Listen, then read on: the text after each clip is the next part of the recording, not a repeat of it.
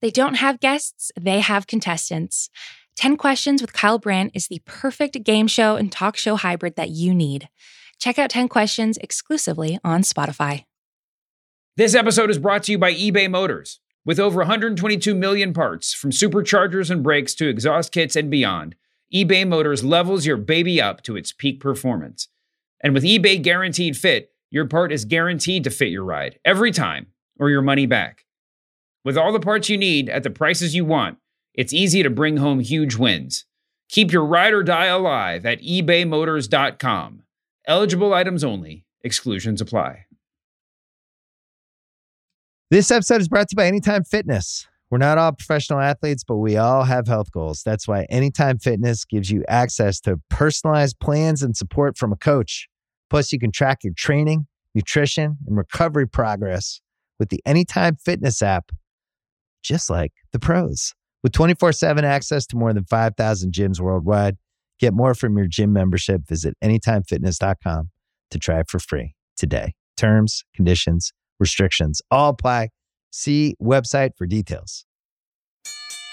Cold open question of the week. Dan St. Germain. Hello. Who is the best men's champion in professional wrestling in the United States? Is it Kenny Omega, Roman Reigns, Finn Balor, or Bobby Lashley?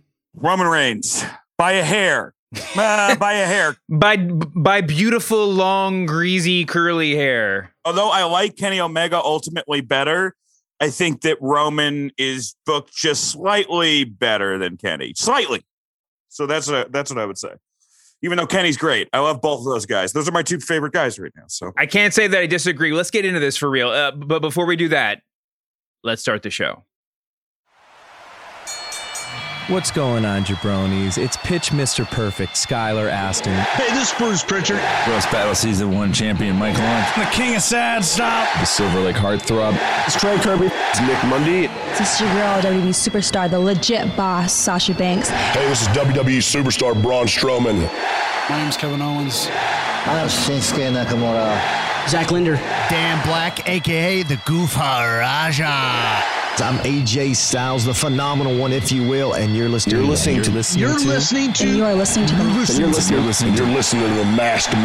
Man Show. The Masked Man Show. The Masked Man Show. The Masked Man Show. The Masked Man Show.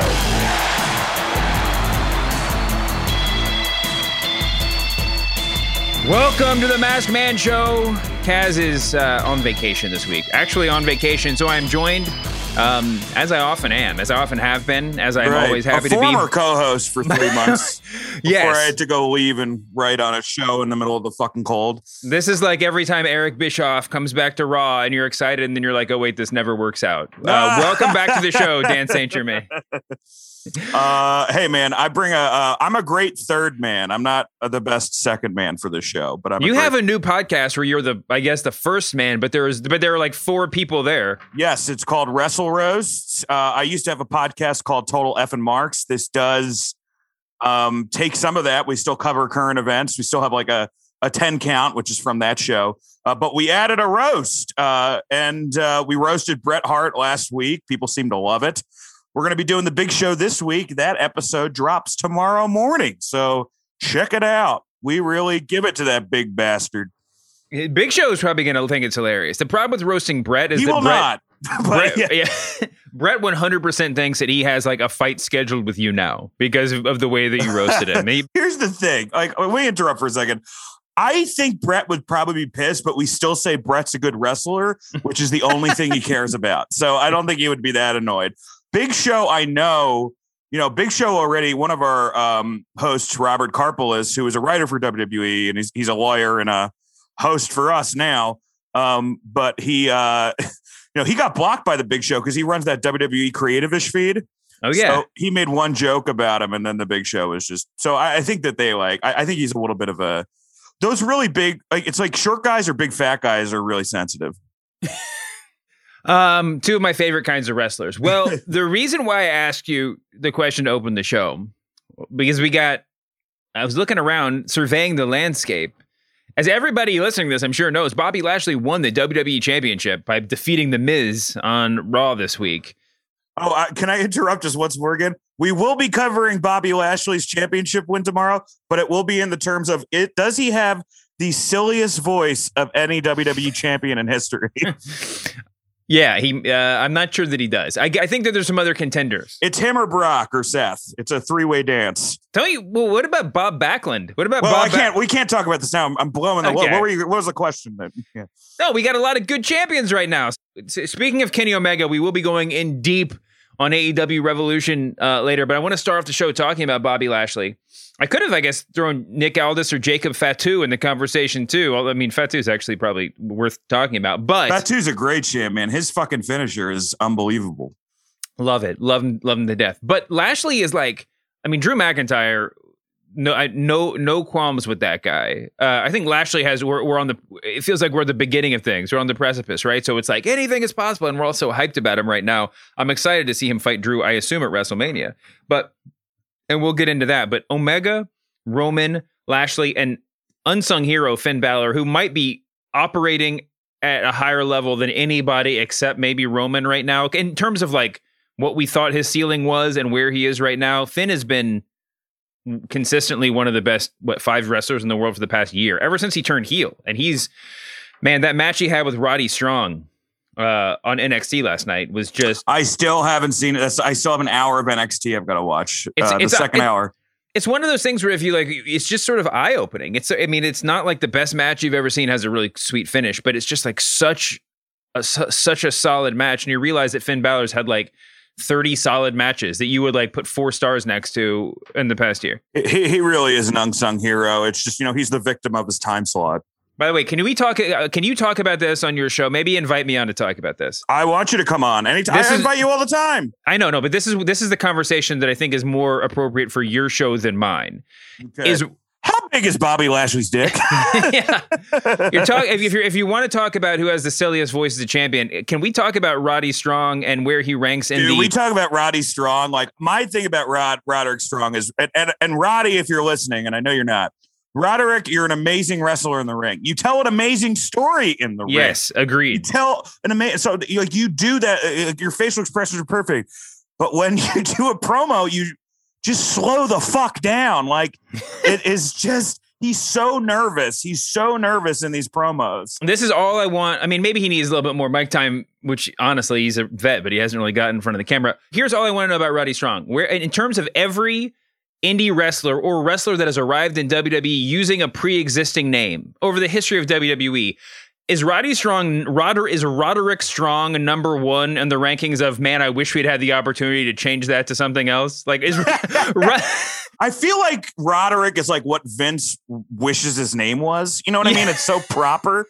I had an idea on the show for Roderick Strong where I would put the Kane mask on him and just call him the Big Rod Machine and have him talk with a voice box. Like just this way. I think that his promos would be better with Kane's voice box. I totally agree. Okay, enough about Roddy. An excellent wrestler, Roderick Strong. Excellent. I love the guy.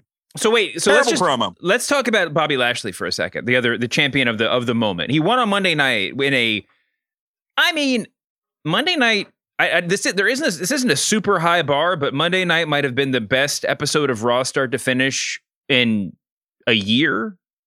Is that possible? More? There might have been one good episode. It was real. I really liked it. Alvarez and Meltzer were shitting on the Miz and Lashley stuff, but like I really liked that. What did they say? What were they? I have no idea. Well, they're so in the bag for AEW. It's crazy. I don't think I don't believe that conspiracy theory. They're getting paid by AEW, but it's like. But like they forgive stuff on AEW that they would crucify a WWE for. It's just, how it works. Okay, listen, I actually like Alvarez's shtick a lot of the time when people get pissed off. I can tell that he's joking, but this is a good lesson for wrestling fans in general. It goes for the positive and the negative. Just because you can think of a joke to make when something is happening on professional wrestling doesn't mean that the segment is shit. Because if you have half a brain cell, you can make a joke about every single thing you see on wrestling television. It's professional wrestling, right? But a lot of people get it in their head that if they can come up with an insult or if they can fantasy book a better match, then what they're watching is bad. That's not true. You got to just like watch it and appreciate it. It's not always bad. And what Alvarez does a lot is just go over the top. right now, I watched Ring of Honor Sunday, had a great time. Mm-hmm. You know what I mean? Like, I love professional wrestling. I love WWE. I love AEW. I don't understand why you have to make a choice or you don't. Whatever. You really don't. I mean, both companies do things well in very different ways. And depending on what mood you're in, watch that show. So Lashley, I really liked what they did. I mean, this is not exactly the longest of long-term storytelling, although they'll have the opportunity to do a lot of that when if they put Lashley and Drew back together again after they wrestled had a feud a year ago. But the story that they told at Elimination Chamber with Miz cashing in with the aid of Bobby Lashley and then giving Lashley the title shot and then Miz chickening out, and they spent a whole episode building to this match that ended up. I mean, that they, you could have built this up over 3 months or 6 months. Somehow in one episode, even though Miz kind of took the fall in a lot of different metaphorical ways, Miz ends up basically boosting Bobby Lashley to a champion that you are jumping up and down when Bobby Lashley wins, right? Miz, like he's him and MVP. Those are prototypical cool heels. Those are the Kevin Owen heels, Mm-hmm. So I'm wondering, who's because this WrestleMania, we're going to actually really see crowd reaction, for the first time in almost over a year. So we're going to see who they're going to cheer for, Lashley or Drew McIntyre. I think they may cheer for Lashley, and Vince may go, God damn it, we have a baby face. Well, yeah, I mean, I see a lot of people asking, seriously, ironically, any version of it, why Lashley is a why isn't Lashley a babyface? And I'm not sure that there's a huge distinction. I don't mean this as some sort of like highbrow conversation. I think that without the crowds dictating what to do, WWE might accidentally be just booking more interesting characters, right? Because like they certainly did the Orton over the summer, and right, it's like if you're not, we beg WWE to acknowledge our reactions, right? And it's important. I mean, from the beginning of wrestling, the crowd is the most important thing. But it's like we as wrestling fans are so determined to say, I'm cheering for him, so he's a babyface. I'm booing him, so let's make him a heel, or let's make whatever. We want the turn. It's actually when they just have the monotone drone of fake crowd noise being piped in, they're like, it turns out they're kind of accidentally booking really interesting tweeners all the time because they're not being forced to have heels start kissing babies. They're not being forced to have baby faces hit people with chairs because the crowd's demanding it. Does that make sense? I think that, I think it's different for everybody. I think Roman has really benefited and Randy have really benefited. Mm-hmm. I think, Drew got a little bit hurt by the pandemic because they've kind of booked him like a pure baby face. So, having that crowd react, because he was really, just starting to get over before the pandemic, when he had that segment at Barclays where he, Claymored Brock into a different zip code. That was the first time I thought, people were really behind this guy. So I think he got really hurt. And I think acts like the Velveteen Dream get really hurt by not having a crowd, and other things, but yeah. I don't know. I think it's a mixed bag, right? There's some good, there's some bad. It's just a thing. Yeah, no, it's totally true.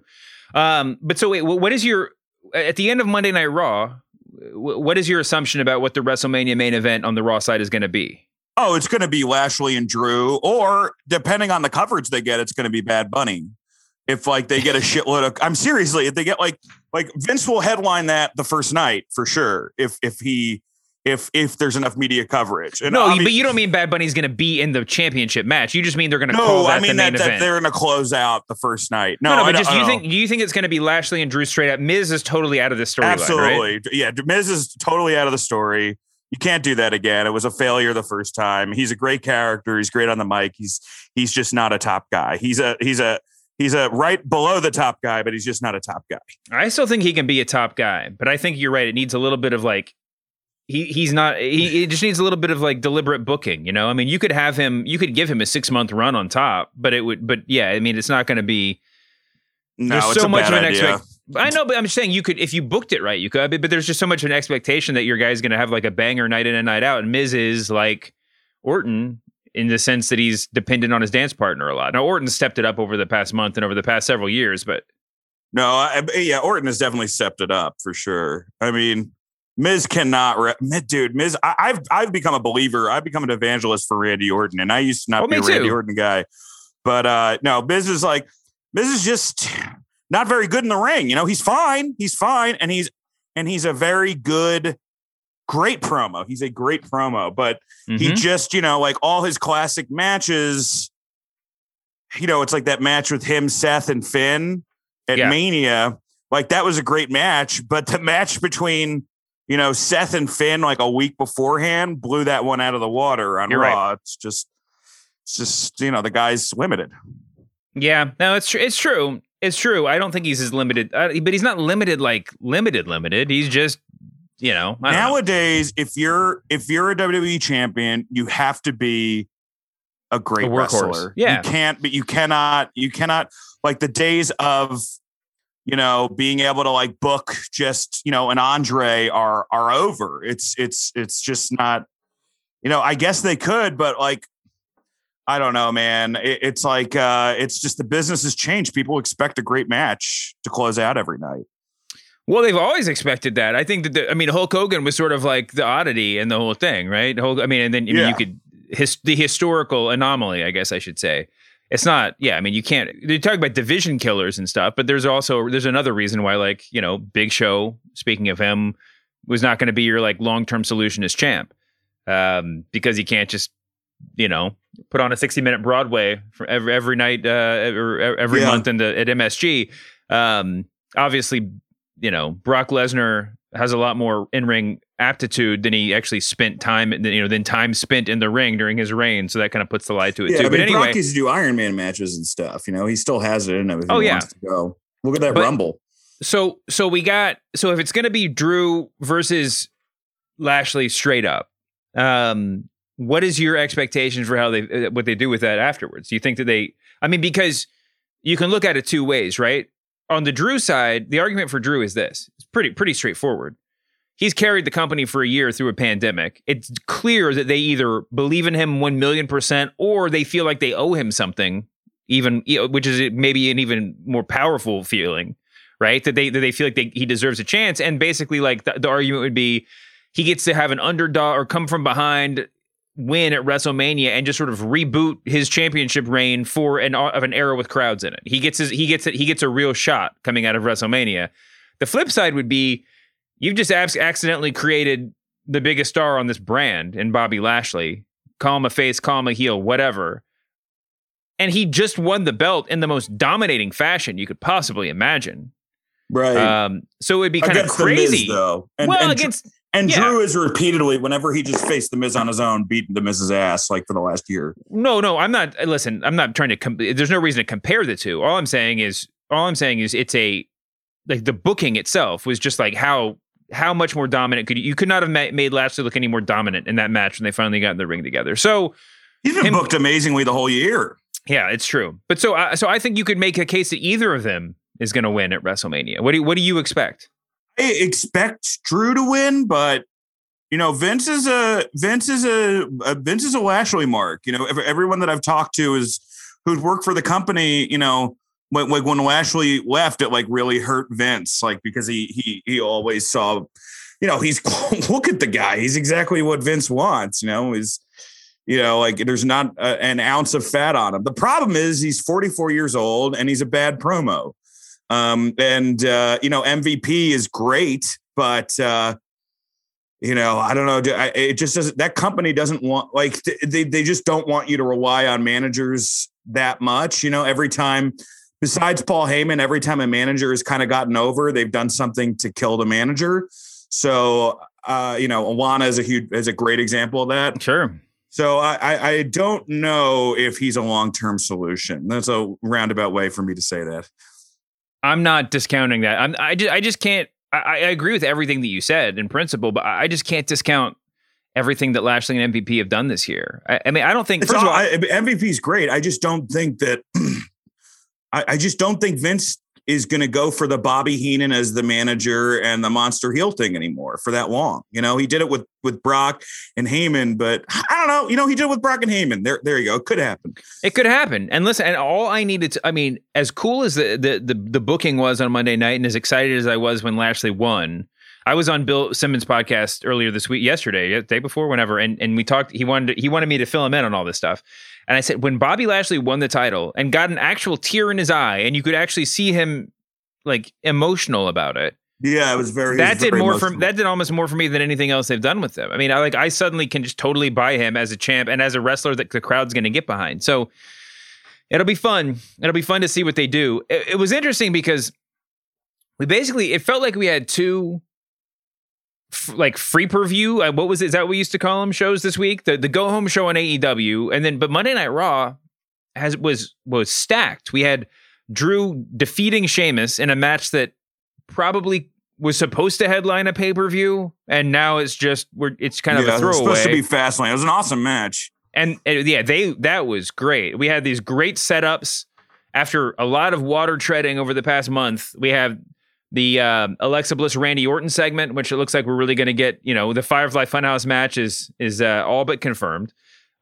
Charlotte and Asuka are on a path to a WrestleMania match. I don't know that it was really necessary for Charlotte to call out Asuka, since Charlotte's the only other woman on the Raw roster, as far as I can tell. But I just thought that was super, I don't know, like lazy, that whole segment. But at least we're on at this point, just give me stuff to get hyped up for. But yeah, no, I think that and then I guess we know for sure that we're gonna have Miz and Morrison versus Bad Bunny and Damian Priest. Yeah, for in this celebrity tag match at WrestleMania. So we know what we're starting to get a picture of what this is going to look like, which is really cool. This episode is brought to you by eBay Motors. Passion, drive, and patience. The formula for winning championships is also what keeps your ride or die alive. eBay Motors has everything you need to maintain your vehicle and level it up to peak performance. Superchargers, roof racks, exhaust kits, LED highlights, and more. Whether you're into speed, power, or style, eBay Motors has you covered. With over 122 million parts for your number one ride or die, you'll always find exactly what you're looking for. And with eBay Guaranteed Fit, your part is guaranteed to fit your ride every time, or your money back. Because with eBay Motors, you're burning rubber, not cash. With all the parts you need at the prices you want, it's easy to make your car the MVP and bring home huge wins. Keep your ride or die alive at ebaymotors.com. Eligible items only. Exclusions apply. Okay, picture this. It's Friday afternoon when a thought hits you. I can spend another weekend doing the same old whatever, or I can hop into my all-new Hyundai Santa Fe and hit the road. With available H-Track all-wheel drive and 3-row seating, my whole family can head deep into the wild. Conquer the weekend in the all-new Hyundai Santa Fe. Visit HyundaiUSA.com or call 562-314-4603 for more details. Hyundai, there's joy in every journey. This episode is brought to you by Thomas's. Thomas's presents Pondering the Bagel with Tom. Oh, the paradox of the bagel. 'Tis crunchy yet soft, 'tis filling yet has a hole. 'Tis a vehicle for spreads, but only travels from toaster to plate. Thomas's, huzzah, a toast to breakfast. The other big show this week, obviously, like I just said, well, I guess there was NXT, which you said you didn't finish it, but the Finn versus Roddy Strong match was great. We have Finn versus Adam Cole next week for the NXT Championship, and also Io Shirai, Toni Storm. So NXT's saving their free per-view, I guess, for next week. But the AEW show, I mean, Dynamite this week was Dynamite. I guess I have to just go ahead and use the pun. Revolution is on Sunday. They're doing the Sunday pay-per-view thing.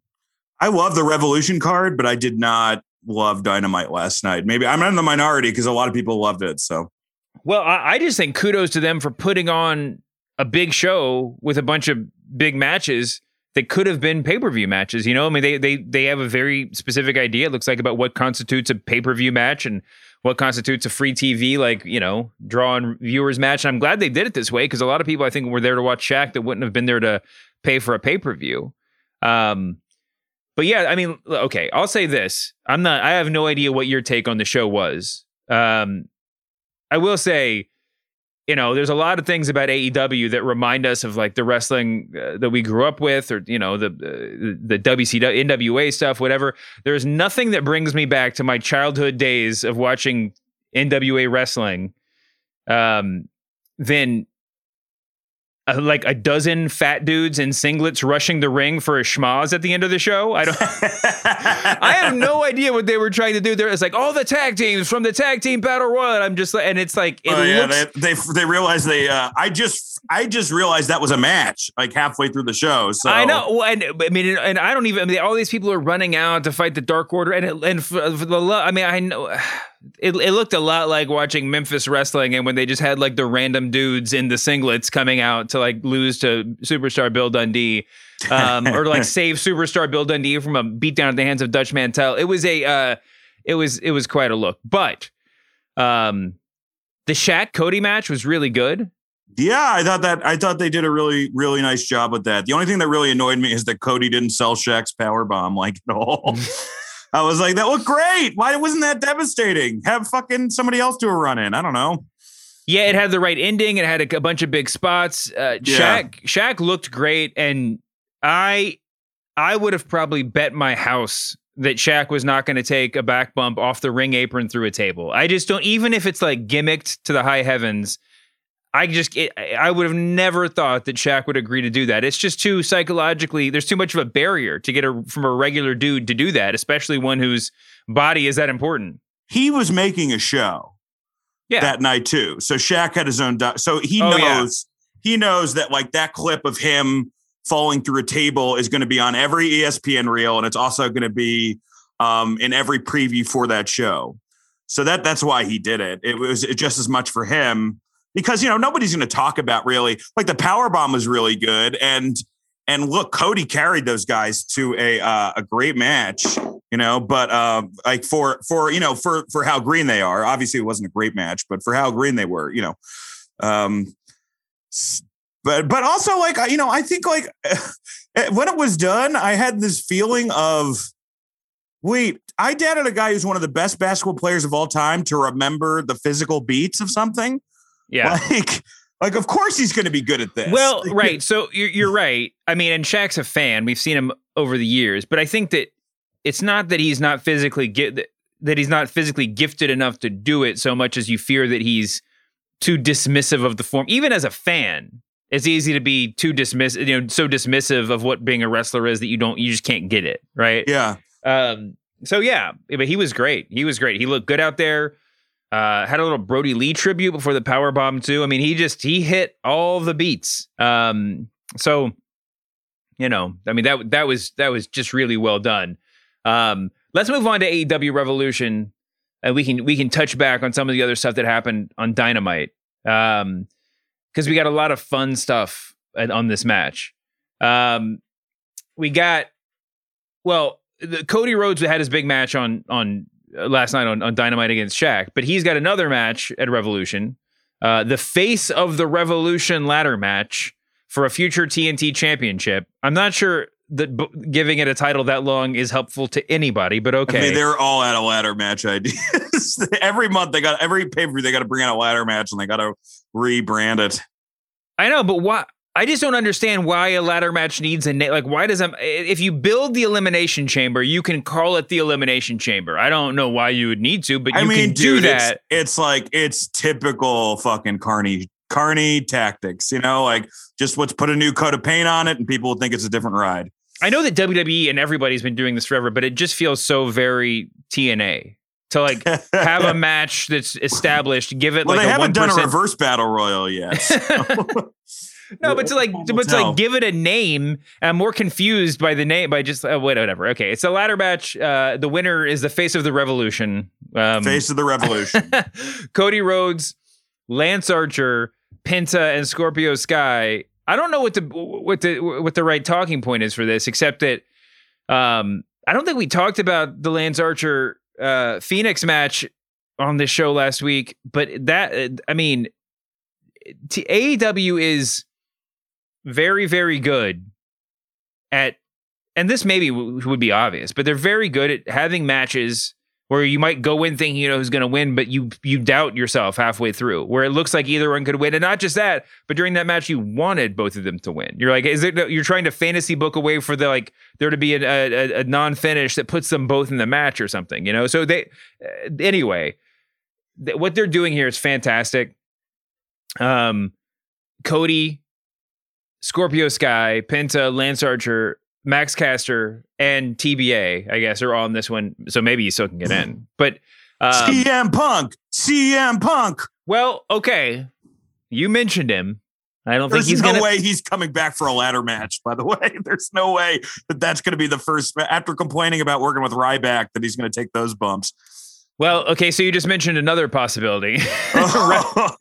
Okay, on Dynamite last night, Big Show came out, had a nice promo where he said AEW is going to sign a Hall of Fame level talent. Was Hall of Fame worthy talent? Worthy, so he's not. Does that mean he's not in the Hall of Fame? So it can't be Kurt Angle, right? Everybody reading all the comments that I said were people who were assuming that Hall of Fame worthy means at this moment in time they are or could be in a Hall of Fame.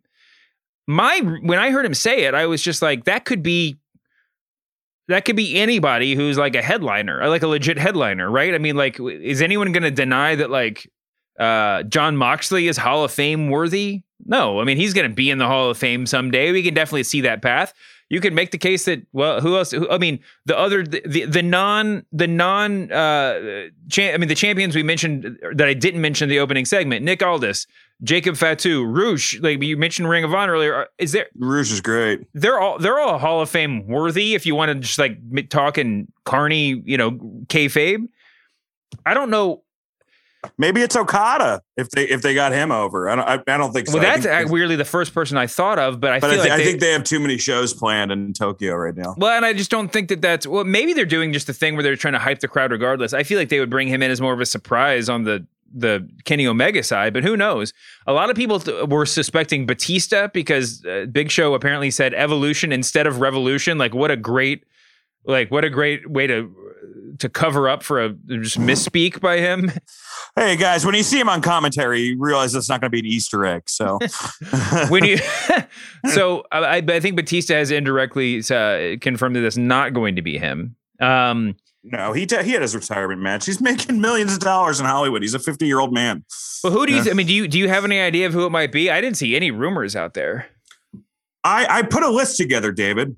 Really? I did last night. Sometimes these are the people that I got to, and I just went through all. Christian as a possibility. Mark Henry. That would be so crazy if Christian did the Rumble and they didn't at least give him like a holding contract that was like, don't go anywhere else for 6 months or something. I mean, that's crazy. I could totally see them letting Christian go. And Vince, sure. if that's who the surprise is, Vince is going to be relieved. Kurt Angle, perhaps Aleister Black. I don't think so, but I had Batista down. I had Brock down, but I don't think that's going to be. There's like the outside possibilities, right? Of like Austin Aries or who's the dude who's Jay Lethal. Yeah. And there's an outside possibility, I think, of Bubba Ray Dudley. So we'll see. Bubba Ray Dudley is the most believable of that list, because there's everybody that's like actually a free agent style or potentially free agent in-ring performer comes with some question marks. Bubba Ray can still kind of work, is still very plugged in. Obviously, he's on Busted Open. Very good on the mic. Very good on the mic. We saw that he has. I mean, we saw what he was trying to do in Ring of Honor, right? And you can, there's a lot of critique of him not entirely being willing to put people over if he didn't think they were up to his level, but. Whatever he wanted to do there, you could see him saying, well, now I can really, now I can do it better in AEW. So that one's intriguing to me in terms of just like, I actually think that might be the answer. It also feels about right in terms of the way he was introduced. The Big Show saying he was Hall of Fame worthy, right? Right. But I don't know. I think it's really cool that they just sort of said, we're going to have this big debut on Sunday and maybe it'll be a disappointment, but maybe it won't be. You never know. Look, I thought out of everyone I listed, although it's the least sexy choice, the best choice for the company is Aleister Black. They need more. They could get him for sure. Yeah, they need guys. They need more guys that are on Moxley's level. They do not need guys from the past like Big Show who are going to maybe draw a rating the first 2 weeks they're on, and then everyone's going to realize their limitations. That's just not going to help. I understand short term it's a fix, but long term it's just not a fix.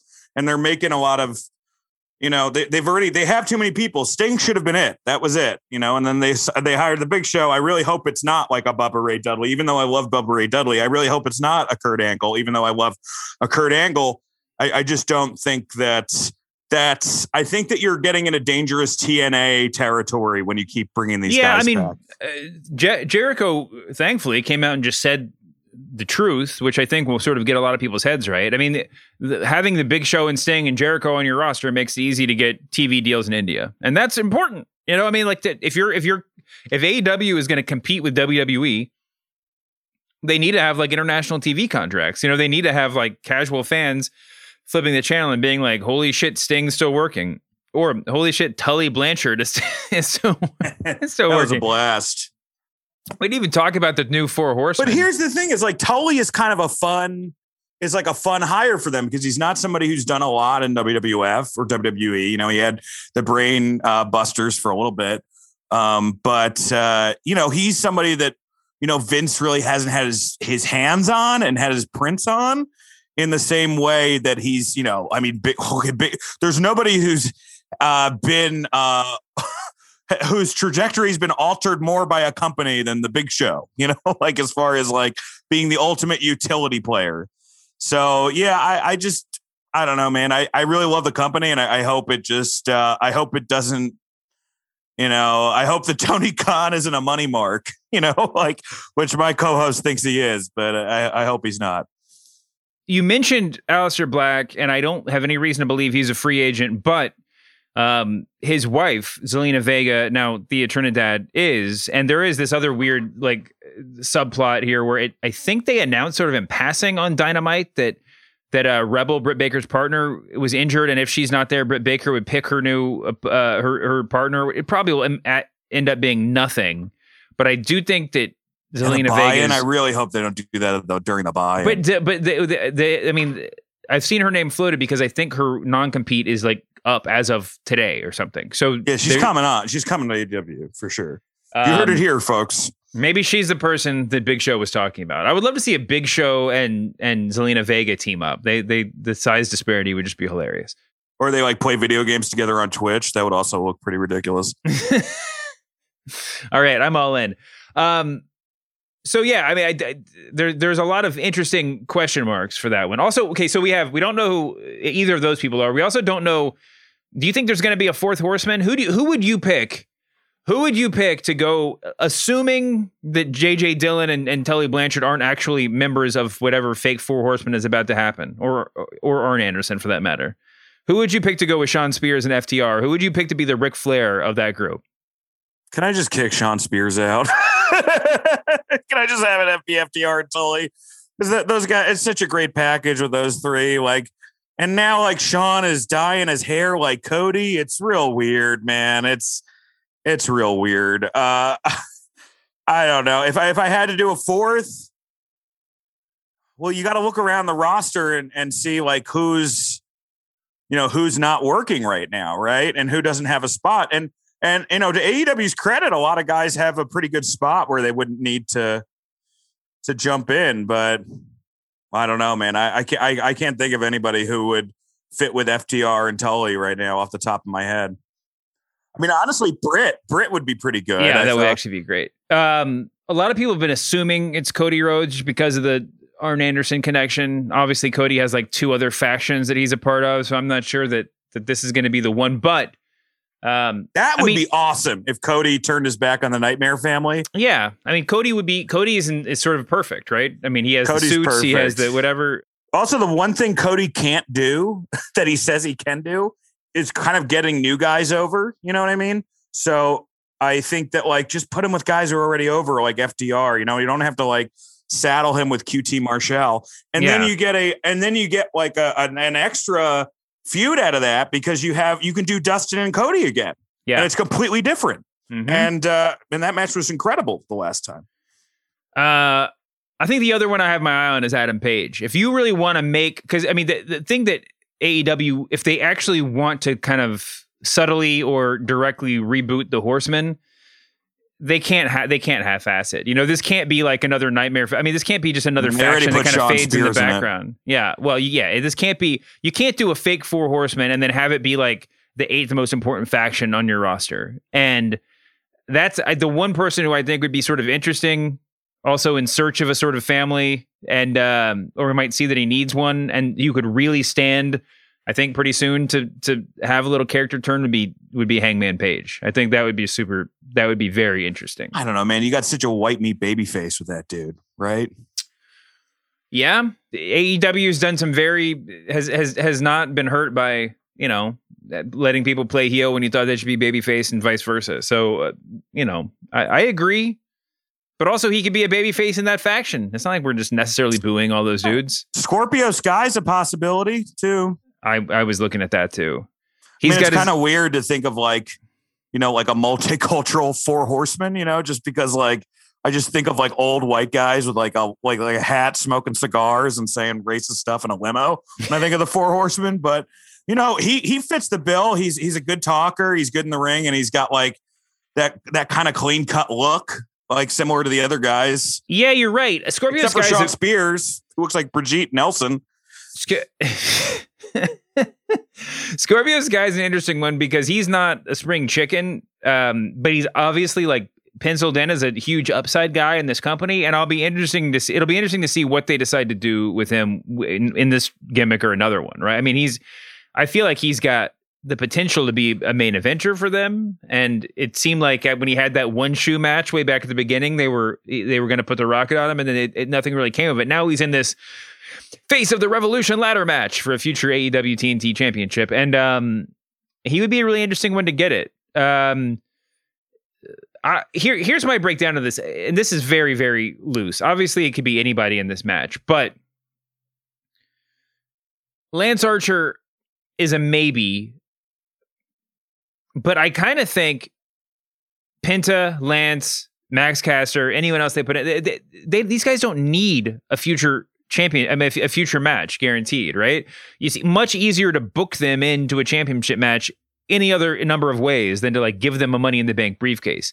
Scorpio Sky and Cody Rhodes, I can see as legitimate winners for this. As you brought up Cody and joining with FTR, that's just because then you can have Sting and Darby. You can have Cody going after the title and Sting and Darby, Sting going after the other horsemen. And yeah, that's really cool. Yeah. So we'll see. We have Hangman Page, the aforementioned, versus Matt Hardy in a big money match, which is just, this is what I'm saying. Adam Page at some point might be good to pull him away from sort of the comedy angles, but we'll see. You mentioned Darby Allin and Sting. They're going to be going up against Brian Cage and Ricky Starks of Team Taz in a street fight, which sounds scary, but I'm assuming it's another way of saying Sting's not going to, have to take a ton of back bumps in this match, despite the powerbomb that he took last week. Well, they could also do the, I think they're going to probably do like what they did with Daniel Bryan at WrestleMania 34. Like they'll have Sting start off hot, and then he'll get injured, and then he'll come back and save the day. Yeah. Yeah. It would also be cool if they just brought back the fake Stings. This would be a great opportunity for like Sting. That's hilarious. All right. So the stuff I'm really excited for. Well, there's, all the title matches. Wait, I thought so fake good. Sting was Cody. There's been so many fake Stings. It's hard to keep count. Young Bucks versus the Inner Circle. The Chris Jericho and MJF version of the Inner Circle. I love Jericho and MJF as a tag team, with Santana and Ortiz sort of standing behind them implicitly as like their tag team coaches. This could be a lot of fun. Miro and Kip Sabian versus the Best Friends, or versus Orange Cassidy and Chuck Taylor. Incredible stuff. It's very nice, David, but keep going. I'll stop. No, I love listen, anything with like Chuck Taylor and Miro in it, I'm a fan of. But and so I've been enjoying what they've been doing over there. The big thing I want to talk about, we have to talk about, is Kenny Omega versus Jon Moxley in an exploding barbed wire death match. What on earth is this going to be? Let's just start with basic, not even win-loss predictions, basic predictions. On a scale of 1 to 10, 1 being a thing that I would let my 2-year-old watch, and 10 being an actual FT, like Japanese barbed wire death match, exploding everything scary death match. What level of carnage do you think we're going to get on Sunday night? I think it's going to be pretty high, man. I mean, I think that there's definitely going to be blood. You know, I said this before. If you've seen one of these barbed wire death matches, nobody's a great worker in it. The great worker is the company itself. It's whether or not they can build something that's going to look cool that blows up, because that's, in a lot of ways, the explosions in the barbed wire are a more important worker in the match than Kenny Omega and Jon Moxley. Like, I love the Terry Funk Anita match, but they don't do a lot. You know, They really don't do a lot. They throw each other and they're great at what they do. But, you know, all credit really is due to, like, you know, the FMW, or who was it? I think that's FMW production team, you know, and how they knew how to build these matches.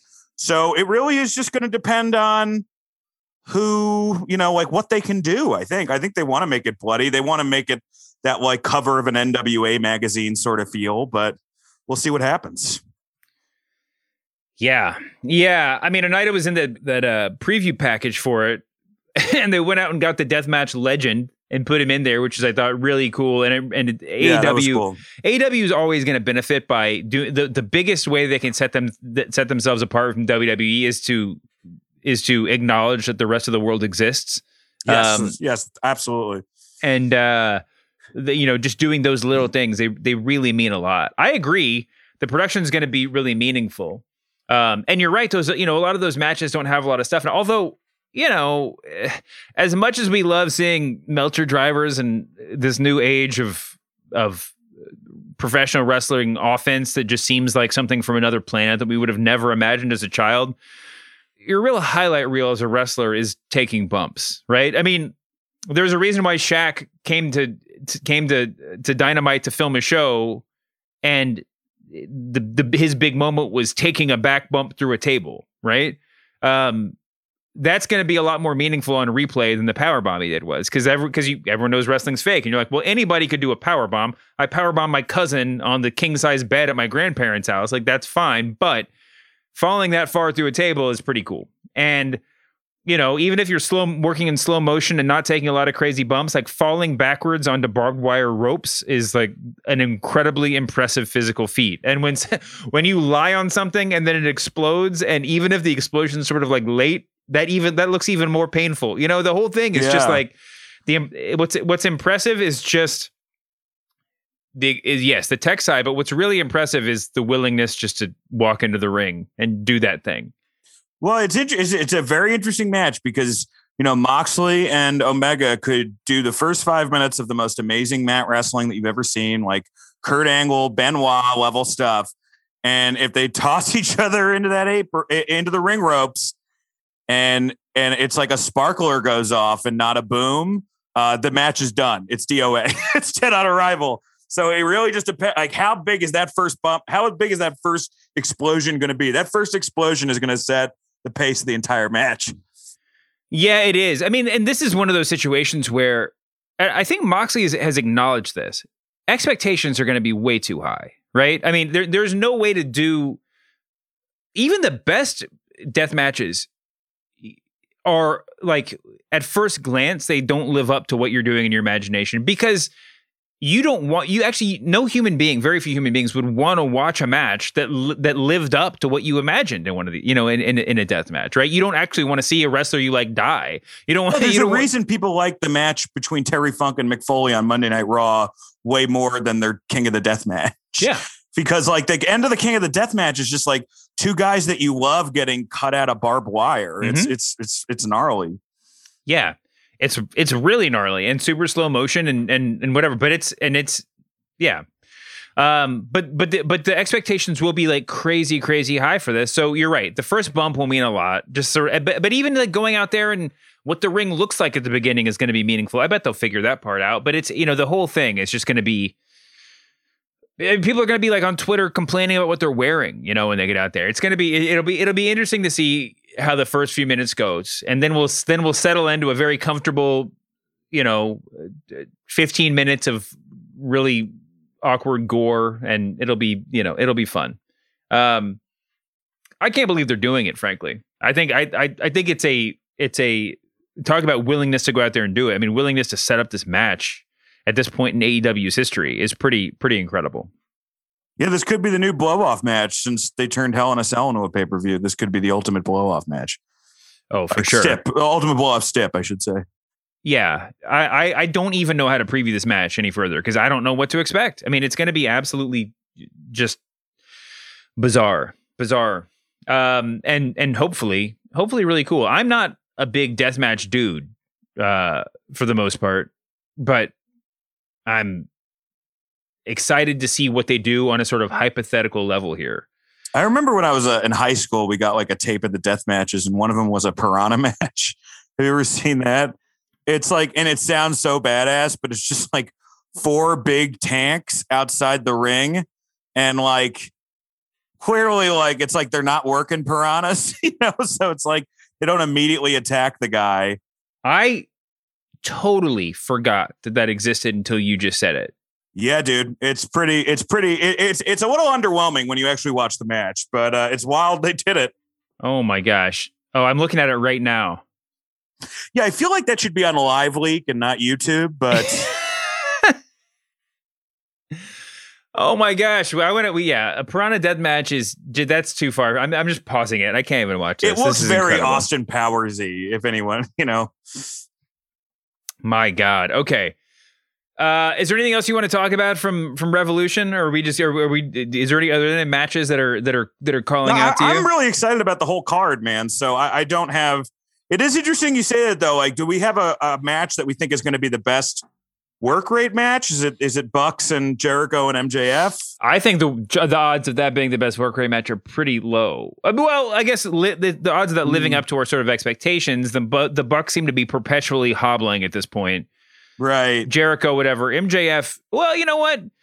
MJF is as good as his dance partner in the ring. He's an incredible promo, but he needs a Jungle Boy in there. He's really good. This could be one of those. This could be a match where if MJF gives you an A minus, where everybody's just like, everyone loves to get excited when they realize MJF is good. So that could be the one. The women's title match is obviously going to has the potential to be a real big work rate, exciting match. And depending on how the ladder match goes, I think that's going to be the one we talk about. It's hard to imagine that Sting or Matt Hardy or, a lot of the multi-person matches are going to really end up being one that we talk about in terms of work rate. But I don't think but I think it would be a huge upset if they didn't put on a match that they got close to 5 stars. So, I'm excited to see what that is too. It's going to be listen, I'm very excited. Maybe it's just, I don't think it has anything to do with anything else. I think this is the most excited I've been for an AEW pay-per-view. Are you guys allowed to advertise it because you're the Ringer and their Bleacher Report? I thought you were going to say because I get paid by WWE. No. We can talk about whatever we want on this show. That's the great thing about it. Yeah, no, it's I'm not sure how much longer Bleacher Report, at least BR Live, is going to be involved with AEW stuff after that streaming incident from last week and Tony Khan's reaction. But I don't know, man. I just think that I'm very excited to be excited on this level about an AEW pay-per-view because I'm a fan, but I don't know, they're just like hitting their stride in a real way. And listen, I know all the AEW marks out there are going to be like, oh, you don't care about them, you're only just paying attention now, or whatever you're going to say. No, like it's possible to like AEW and to be a lifelong or a promotion-long AEW fan and still say what they're doing now is an improvement, is a step up, is like the momentum is actually swinging for them. I don't think there's anything lamer in wrestling than a fan being an either AEW or WWE guy.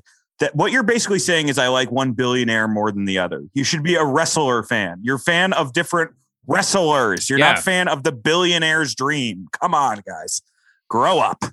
I wish I knew more people who were like, when I was like, what do you think about Raw? If they were just like, oh, no. Or what do you think about Dynamite last week? It's like, well, I only watch Penta matches. That's really, he's my guy.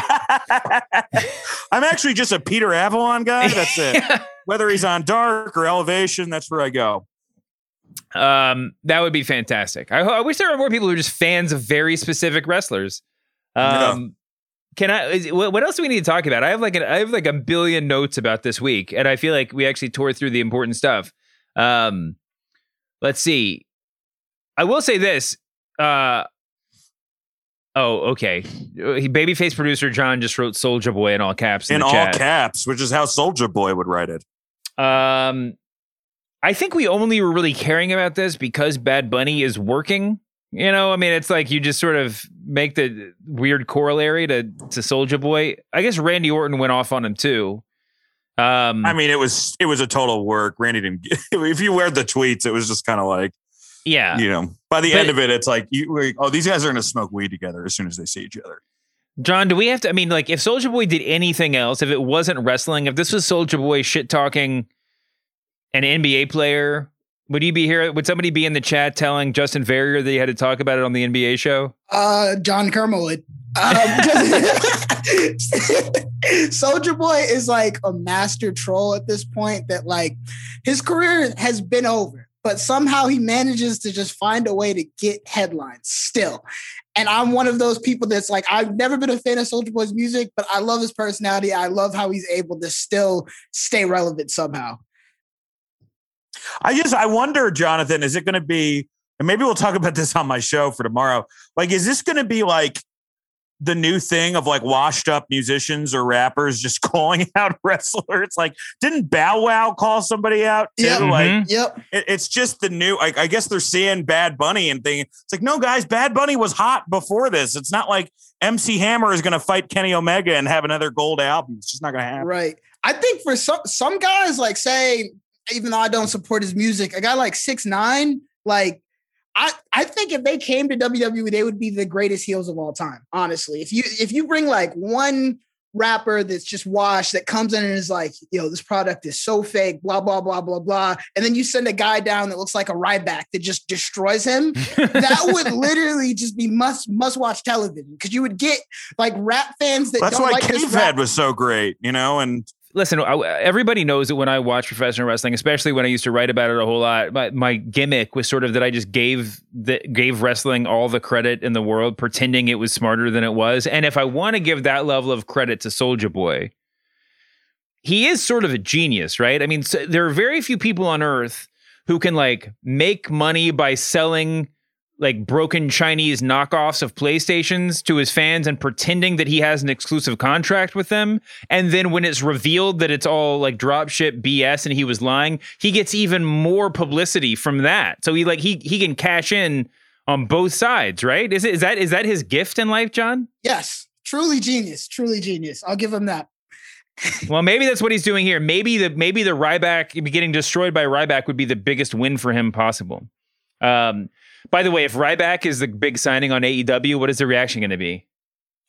Money back for the pay-per-view? That's not going to happen.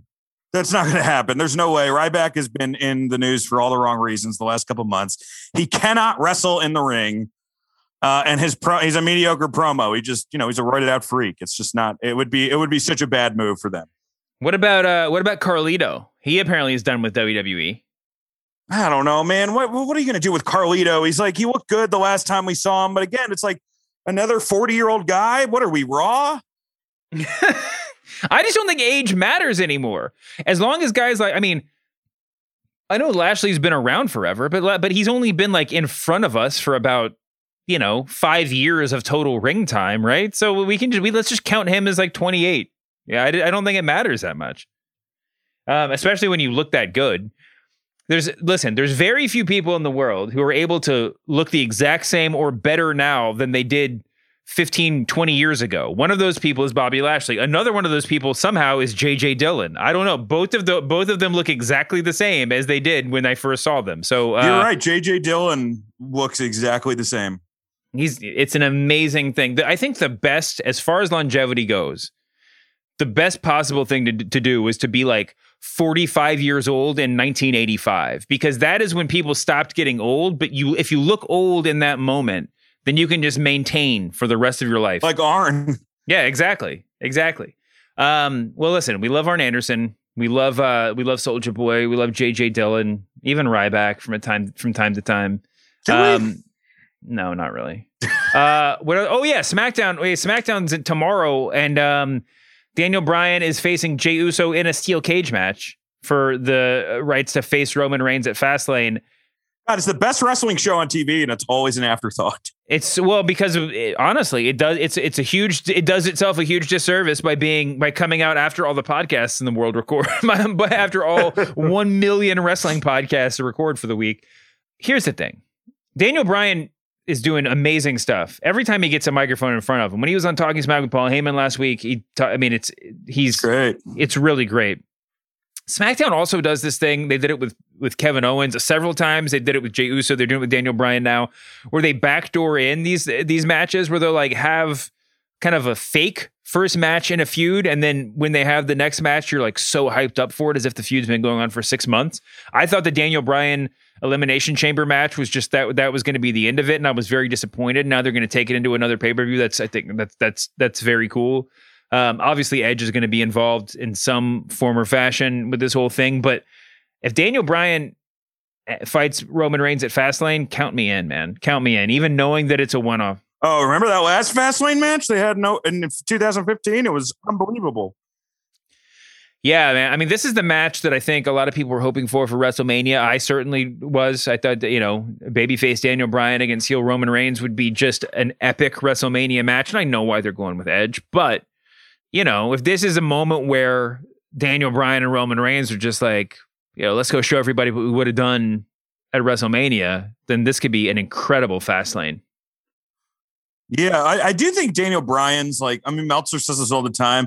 It's clear his head is in a different place than, where he was around WrestleMania. He is so married to just getting guys over, more so than any wrestler I think I've ever seen.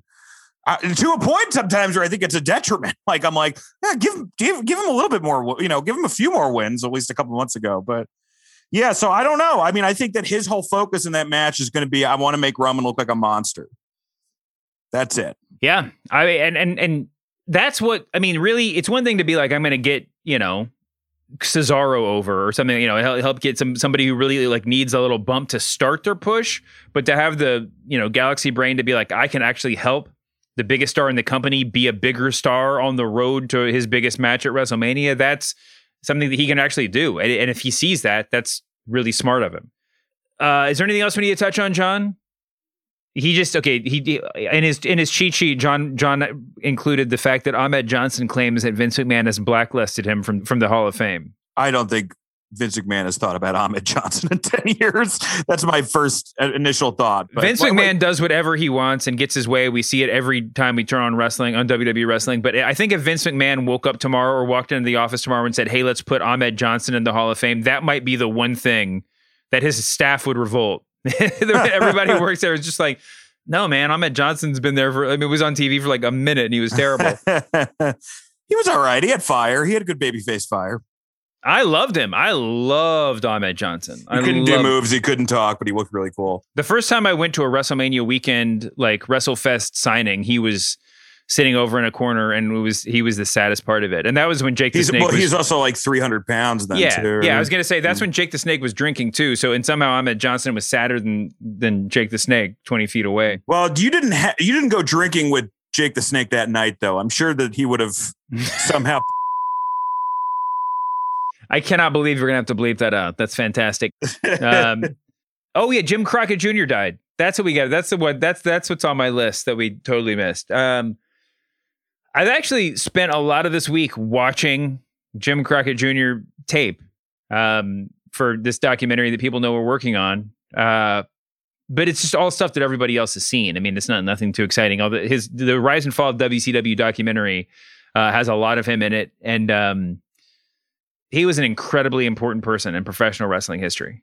Incredibly important. And we all know that, but he's also really smart too. There's a lot of these people who are important in wrestling who, you don't necessarily want to hear talk about wrestling forever. And he was there. I think he did a podcast with Conrad too. He was about to start. I mean, they did an interview for sure, but I think they were about to start off something. I guess the guy made a ton of money in real estate after wrestling. So he never really had to, I think he maybe tried to dip his toe in again, but it wasn't the same, obviously.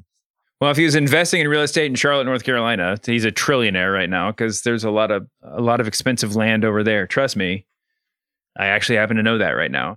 Holy shit. Is David buying land in North Carolina right now? No, I wish. I had money to buy a house in North Carolina. But Charlotte, man, Charlotte's expensive as New York right now. Anyway, thank you for doing this, Dan. Do you want to plug your podcast on the way out the door? Absolutely. Wrestle Roasts. We debut the Roast of the Big Show Friday morning. So tomorrow morning, because this comes out, I'm guessing tonight. And we have the Roast of Bret Hart already geared up. We are announcing who our big roast for WrestleMania is. So check that out. The road to Roastamania starts tomorrow morning, and you can find me on Dan St. Germain on Instagram and at DS Germain on Twitter. Thank you, David and Jonathan, for having me. Thank you for doing this, man. Apologies as always to John Moxley. Enjoy Revolution. We'll see you back here next week, Humanoids. Tony Schiavone here on The Masked Man Show. We are desperately out of time. The tape machines are rolling. We'll see you next week on The Masked Man Show.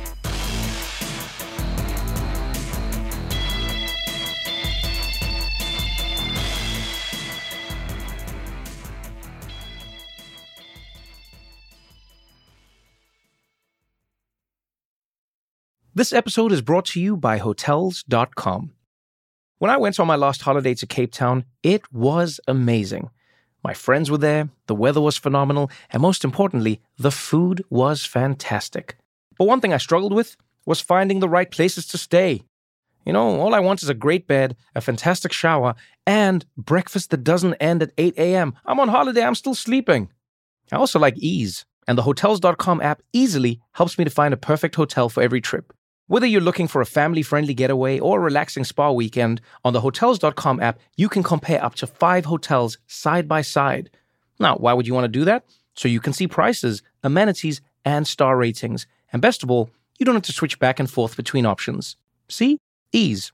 So, start planning your next getaway and find your perfect somewhere in the Hotels.com app today.